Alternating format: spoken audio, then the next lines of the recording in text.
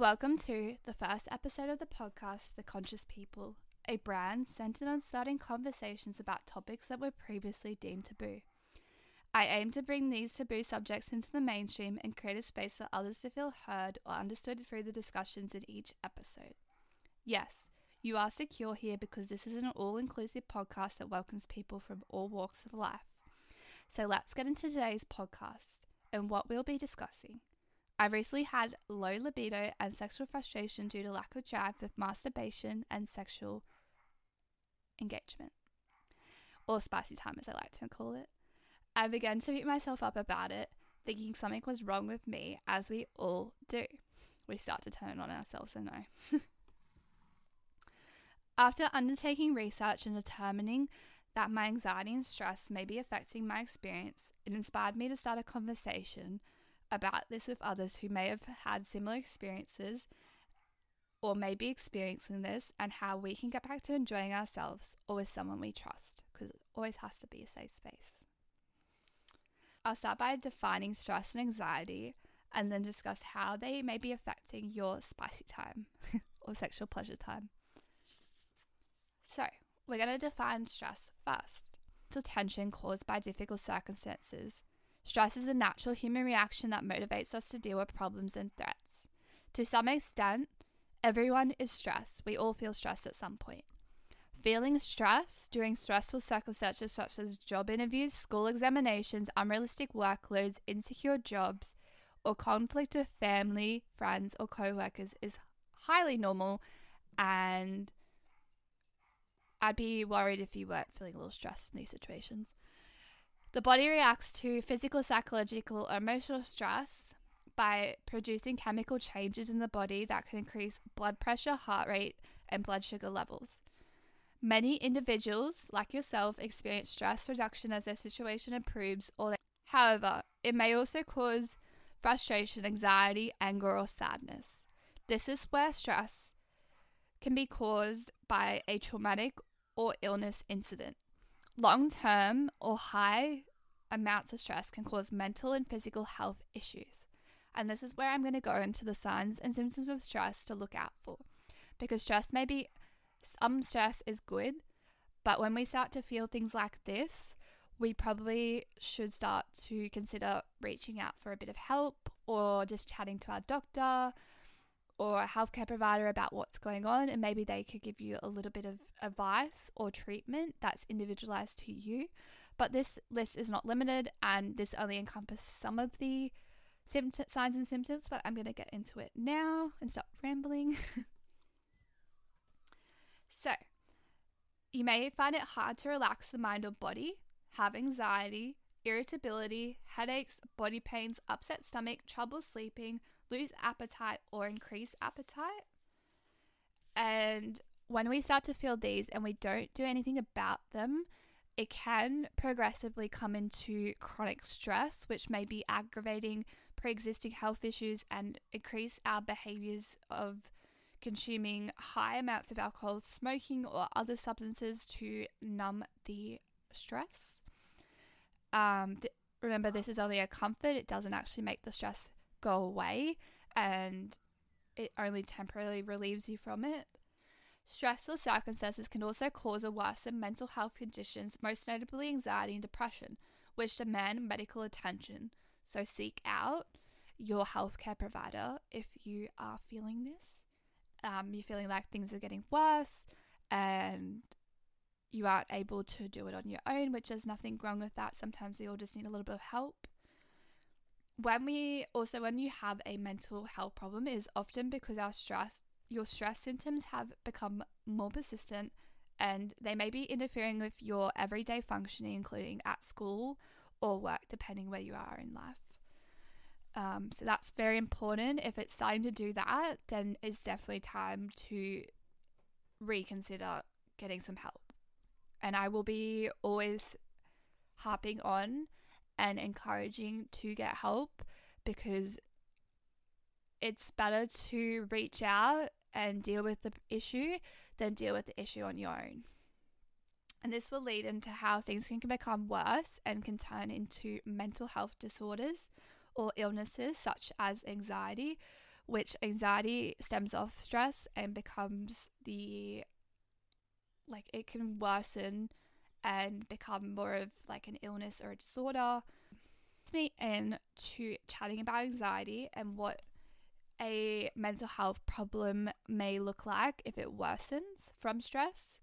So let's get into what anxiety is. Anxiety can be categorized by feelings of apprehension, dread, and uneasiness. It could be your typical stress reaction.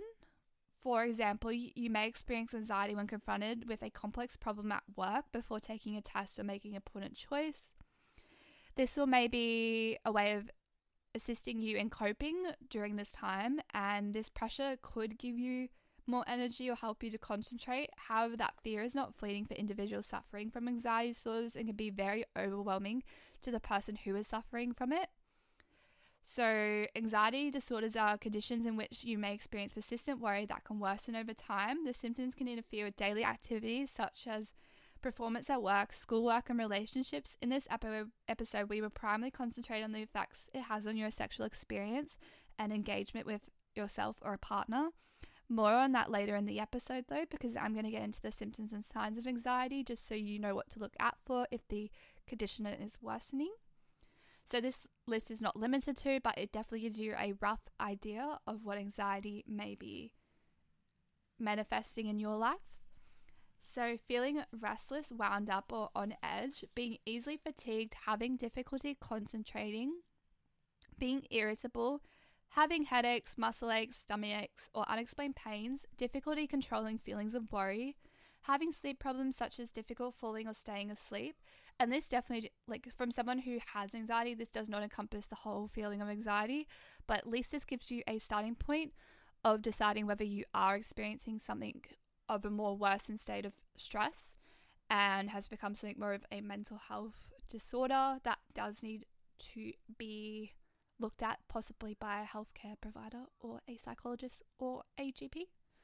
And this leads me into how they may be able to treat your anxiety. So psychotherapy, medication, or both are commonly used to address anxiety disorders. However, there are numerous methods to treat your anxiety, and you should consult, like I said, a healthcare provider to determine which treatment is best for you, and they may be able to give you an individualized treatment plan. So now that we discussed the difference between stress and anxiety, and we've realized stress is the starting point and anxiety is the end of it, and how it may affect your general well-being, I'm going to talk about what sexual libido is, the range of sexual libido, and how stress and anxiety can impact your sexual experience with yourself or with a partner. So what is sexual libido anyway? There is no right or wrong amount of libido and no normal level of sex frequency. Some individuals have sex or want to have sex every day, while others only have sex once a year or not at all. It all depends on your preferences and living circumstances. It's also essential to note that you should never be embarrassed, guilted, or made to feel wrong about your libido. Now I will talk about the connection between worry, anxiety, and low libido. So I'm going to go through a few points of how anxiety and stress can affect your overall experience with sex and yourself and masturbation and just your sexual desire and libido. So anxiety, as we all know, may impact your sex drive. Anxiety can lead to a decrease in desire. When you are anxious, your cortisol, your body's primary stress hormone levels rise. So cortisol levels that are too high can inhibit the sex hormones that influence desire. As a result, you could have been in a good mood earlier in the day. However, once your anxiety sets in, being in a good mood can be challenging, and the willingness to engage in sexual activities would not be possible, or you wouldn't be able to be present, or you would just not feel the greatest about doing that. This leads me into how anxiety can keep you feeling confident about your body. So let's look at how changing in front of someone for the first time can be intimidating. When you have anxiety, you're more likely to be self-conscious and concentrate on the flaws of your body. Us women may be more self-conscious about our physique or a specific body part, and when this self-consciousness is heightened by anxiety, this can lead us to being really, really self-critical and engaging in self-body shaming that prevents us from engaging emotionally or physically during sex, which makes us want to avoid the thing altogether. And no wonder, when you're very self-critical and you're just not feeling it and you're already beating yourself up, how do you feel great about engaging in sex. You don't, do you? So this leads me into how it can prevent us from being intimate. So when you're overwhelmed by panic, you may not want to be physically, emotionally near your partner. This can be particularly frightening and complicated for any one of us who have experienced trauma around sexual experiences. I 100% know it is definitely a hard road to walk, and yeah, it can definitely cause us to shut down to the point where we cannot appreciate the sensations of sexual touching and sex because of past experiences and trauma and things that may be coming up. Hence, the partnership may suffer if you avoid foreplay or sex, which I'm not about to shame you at all. I'm just going to say that if this is happening for you, you need to decide whether sex needs to be put on hold and you deal with your trauma. 2, you communicate with your partner about how you're feeling, what's happened in the past, what's going on as much as you can, the best as you can. 3, you seek out medical or psychological treatment from a healthcare provider, psychologist, psychiatrist, whatever you need to feel supported in your journey to healing your relationship with sex, because I completely get it. I've been there and I still have to go do this myself, if I'm being really honest, but we can do this together. We can sign up to therapy, we can reach out, and we can start healing our relationship with sex, because it doesn't have to be a thing that causes you so much anxiety for the rest of your life. And I'm so sorry that happened to you. And yeah, I am so sorry that happened, because that is not okay, and no one has the right to take your pleasure away from you. So, a little bit lighter, but I just had to say it. I want to go into something for my gals and guys that are on anxiety medication or antidepressants like me. Welcome to the club. As you may or may not know, it can definitely decrease your interest in sex. So it is known, or maybe you don't know, but it definitely is a fact of anxiety and antidepressants that the drug that we prescribe to keep the condition of our mental health from worsening, SSRIs, or the selective serotonin reuptake inhibitors, reduces our sexual libido. And I definitely think this might be why I am experiencing low libido lately and frustration, because I recently had my medication dosage increase. And this leads me to my next point about how when there is too much serotonin, it can definitely reduce our libido and make orgasms challenging. I'm there. And if anyone else is there, I completely get it. It's so frustrating. And I will definitely be going back to my psychiatrist as soon as I can get into an appointment with them, and be questioning whether we can change the medication or have the dose adjusted, because that is definitely an option. You don't have to suffer in silence. You don't have to feel frustrated. You can go to your psychiatrist or your doctor and ask for them to look at whether the medication or the dose is just too high, or but I am not a medical professional, so I can't tell you, but definitely go chat to them about that. And this leads me into the fact that even non-medication anxiety can make it more difficult to orgasm.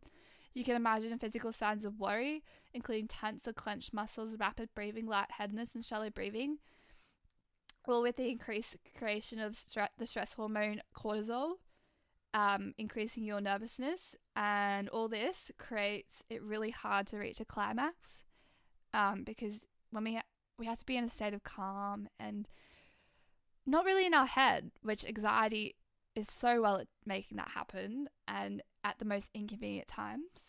So definitely makes it challenging to enjoy your pleasure and bond with your partner or yourself, because we are here for it. It's 2023. We're all about that self-pleasure as well. So we reached my favorite part of the podcast. I love a good practical tip or two.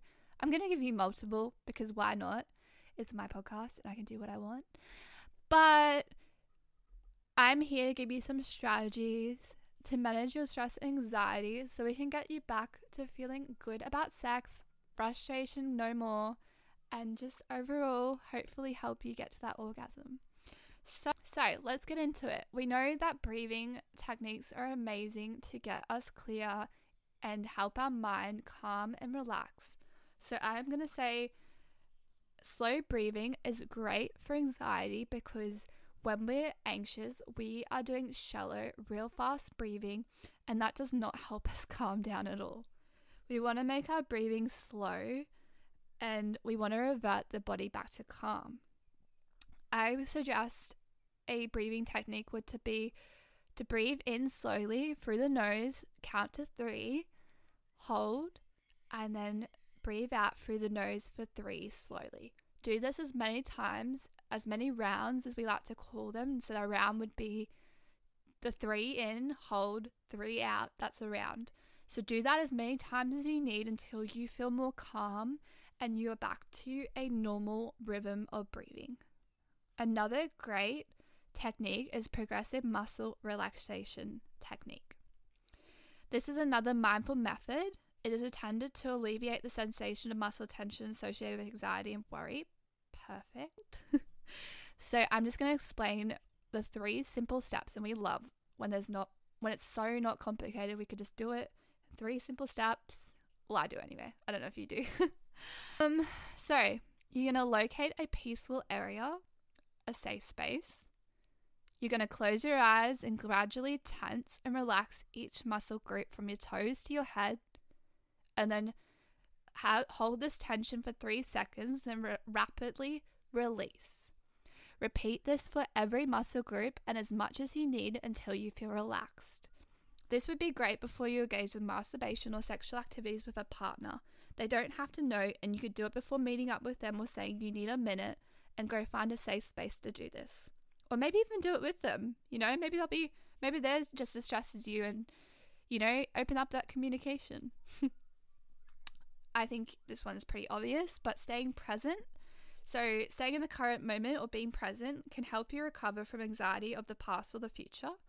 Try to meditate on a regular basis to teach your mind to do so. And I know me telling you, do this, do that, it can be very overwhelming, and you may feel a resistance to doing it. I suggest just starting small. Start with 1 minute a day of meditating, whether it be a guided meditation or just sitting there with your thoughts, breathing in, breathing out. Just practice. It doesn't have to be long, and it's better than doing nothing, or doing an overwhelming hour meditation every day or something that you're just not going to sustain. But yeah, that's not me being rude. That's just me saying I get it. It's overwhelming at the beginning when you try to create a habit. And yeah, it's always best to start small and then just build from there. A perfect example of habit formation would be the James Clear Atomic Habits book. I know everybody raves on about it, and there's a reason why. And if you have not read it yet, please go read it. There's so many ways you can learn about it. He has a course, he has an audiobook, he has a physical book. If you don't like reading, then there's so many other ways you can get that information. There's even apps out there that break down the information into 15 minutes, and I'm pretty sure they're audible. So there's definitely those options as well if that's not your cup of tea, if reading's not for you. Another great thing that I've learned is changing your self-talk. So putting your self-talk to the test and learning that what you perceive has an impact on how you feel. So to alter your thoughts is really important. And to do so, you can find new or more positive methods to look at a stressful circumstance. So reframe it.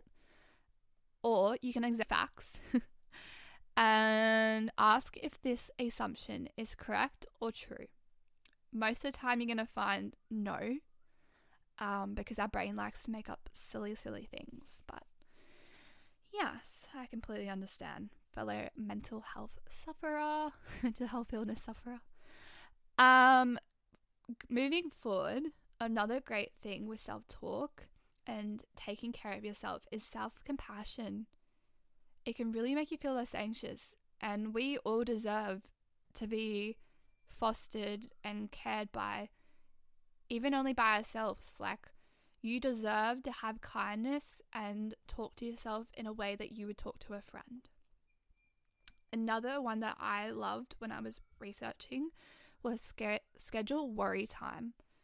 So it's challenging to stop worrying altogether, so schedule regular worry time. This can keep your concerns at bay at other times.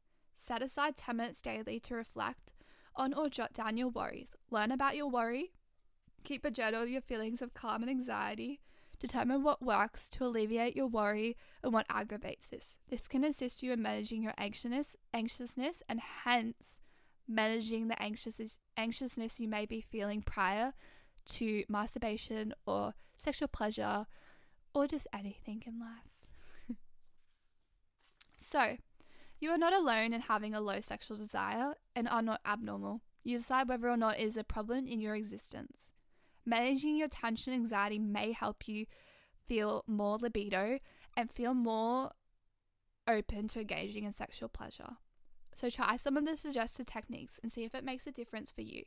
These are general techniques and should not be used instead of actual treatment if your condition seriously affects your sexual relationship with yourself or your partner. Opening up a dialogue with your healthcare provider may give you an excellent feeling of relief, and you will know what intuitively feels right for you. So that's all I have for you today. I hope this started a conversation with yourself about how you may be feeling about your sexual libido, understanding that there's nothing wrong with you.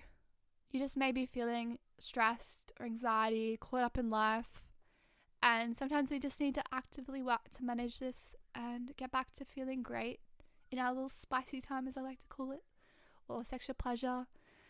But as always, please reach out for help if you do need it. There are people waiting to hear from you. There will always be someone willing to listen to your story, what you have to say, your concerns or worries, because the world is a better place with you in it. And I hope you have a beautiful day, and I will chat to you in the next episode, which will be dropping next Tuesday. So keep your eyes, keep your ears open, and wait for that episode. Goodbye, and thank you so much for listening. Please